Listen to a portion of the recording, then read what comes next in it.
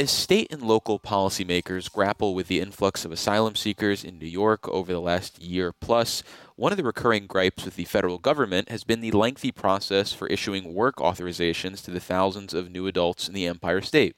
While there has been some progress on this issue, with the Biden administration recently expanding the temporary protected status declaration for Venezuelans in the country, including about 40% of the recent arrivals in New York's shelters, according to the governor, which makes them eligible to apply for work permits immediately, there are still thousands of asylum seekers who must wait at least 6 months before getting work permits. In response to this dynamic, some state lawmakers, including my next guest, have proposed having the state issue work permits to asylum seekers. For more on that proposal, we're joined on the Capitol Press Room by Assemblymember Catalina Cruz, a Queens Democrat. Welcome back to the show, Assemblymember. Always good to be with you, Dave.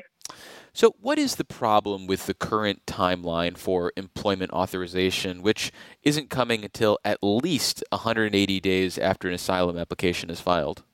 Well, that's when they can even apply. We have two timelines that we're talking about here. It's the timeline once they can actually apply. You have to wait 180 days. And then you have the timeline by when your document is processed and by when you actually receive your work authorization.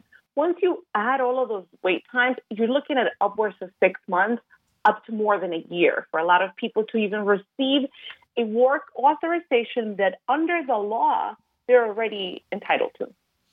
And what's your sense of how people are filling their time as they wait for the work authorization? Are people working under the table in cash jobs? Are they simply not working at all? What's the dynamic like? Look, Dave, this is the story I know very well. As you and I have talked before about how I grew up undocumented, this is what our family did. When you don't have work authorization, you go and you work off the books, and you are subjected often to lower wages, to the kind of work conditions that could endanger your health, often to abuse, discrimination, simply because you need that check in order to feed your family, in order to put a roof over your head. And, I can tell you that this is the same thing that's happening now because I visited several of these shelters throughout the last year or so.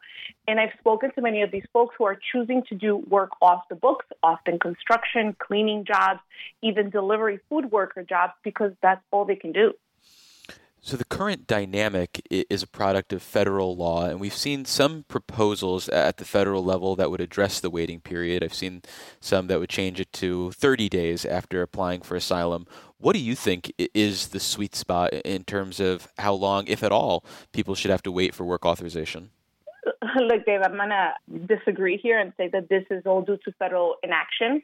We've been waiting years, if not decades, for the federal government to get it together, to create the kind of immigration system that doesn't have backlogs upwards of years for many of these processes. For me, I don't know that there is a sweet spot when it comes to a number, but if you already have the capacity to do what they did yesterday, which was in one fell swoop, declare that almost half of the people who have come in can now get TPS, you as the federal government have the power to do a lot of things.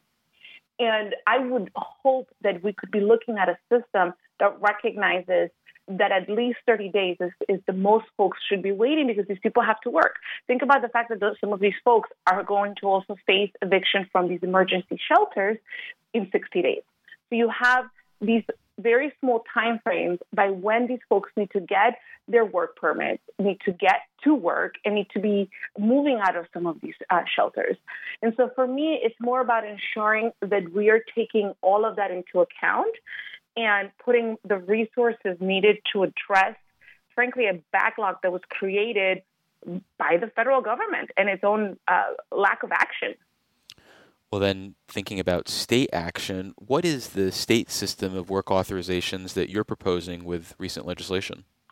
Yeah, so I'm looking at the kind of proposal that would ensure that people who are applying or have applied to obtain asylum can then turn to the state labor department and request an employment authorization so that they can work.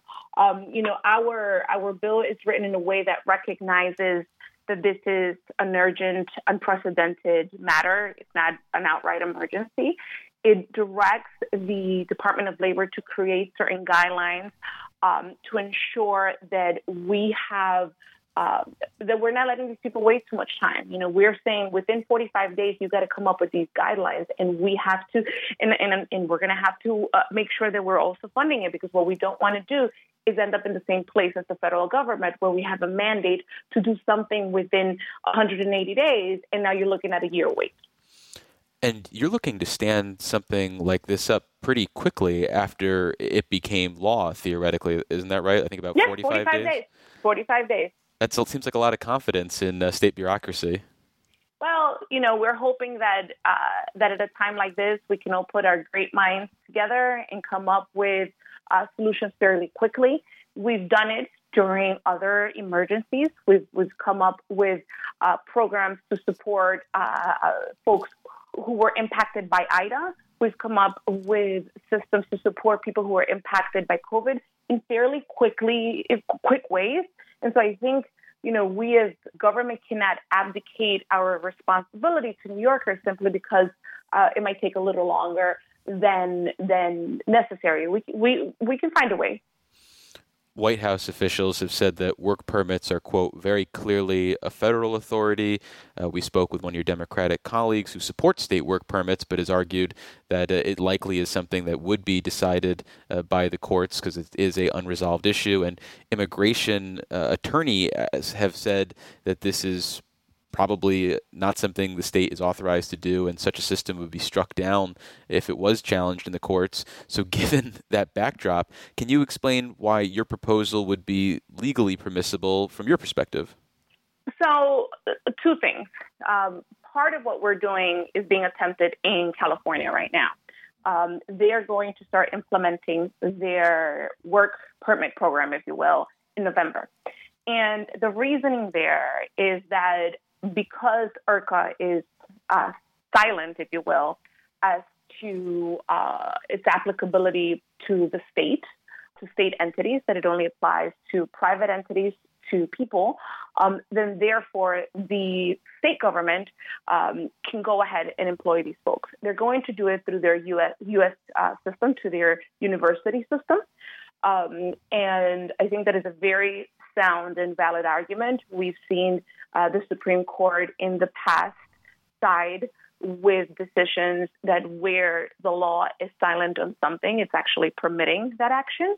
I would argue that I would welcome an actual lawsuit on this issue. I think, this is an unprecedented matter. We've written the law to be narrowly tailored enough. It's not a permanent law.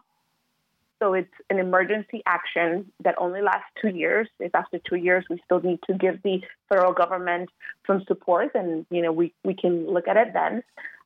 It only applies to people who have applied for asylum or who are applying for asylum. And people need to remember that these people who are applying for asylum, who have been admitted by the federal government, these are folks that the federal government already knows that they should be getting work permits. It's just a matter of time. A year worth of time, but it's still a matter of time. And it's been written in a way to recognize that this is unprecedented.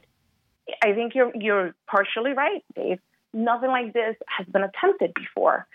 When we have a federal government that refuses to act, that is abdicating its responsibility, and we have a state government saying, we are in crisis, let us help you do your job. If what we want to do is turn around and waste our time, and when I say we, I mean DOJ, by suing the state for doing something they should have been doing, that's what they think it's wise to do with their money, then that's on them.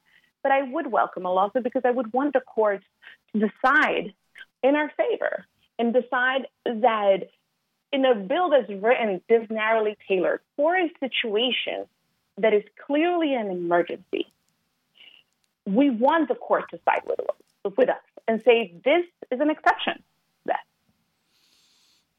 You mentioned that carve out in the regulations for public entities versus private entities. So why not have the state simply employ the asylum seekers in some capacity, if not all of them, at least some of them? Why not use that measure, which seems to be on stronger legal footing, at least in terms of the general consensus? Well, I think because we have a responsibility to think big. Why limit ourselves to only a partial duty here? We have a duty to get these people working. The reality also is the state doesn't have infinite money. I would argue that the federal government right now seems to be in the business of bankrupting states because they're not giving us a hand. So if we're looking for optional ways to support our new neighbors, to ensure that our resources are not depleted and are being used to support them in their efforts to work, in their efforts to provide for their families, in their efforts to be New Yorkers, we should be thinking big. Since migration patterns are clearly informed by government policies, whether at the state or federal level, is there any concern that your proposal, if it was enacted, would encourage not just more asylum seekers to enter the U.S., but to have more of them head toward New York? Because Governor Hochul has argued that we're, quote unquote, at our limit in a recent CNN interview. So any concerns about that being an unintended consequence of driving up arrivals?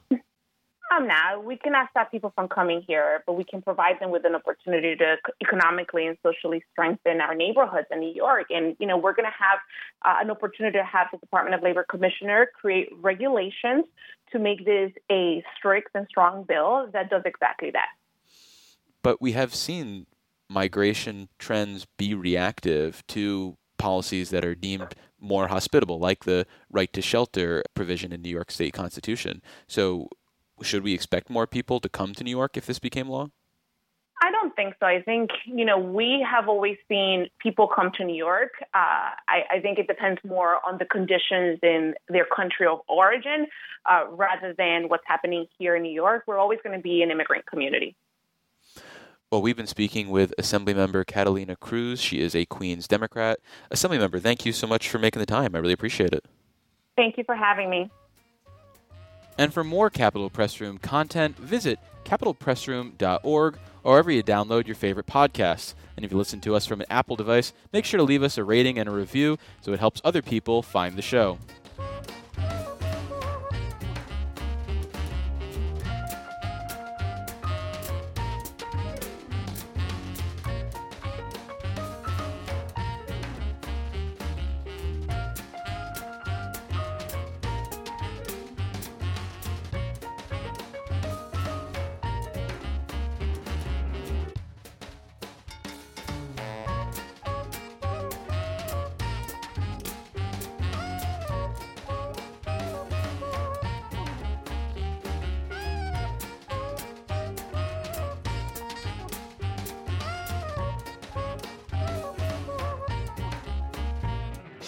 Support for the Capitol Press Room provided by the New York State AFL-CIO, a federation of 3,000 unions fighting for working people by keeping New York State union strong.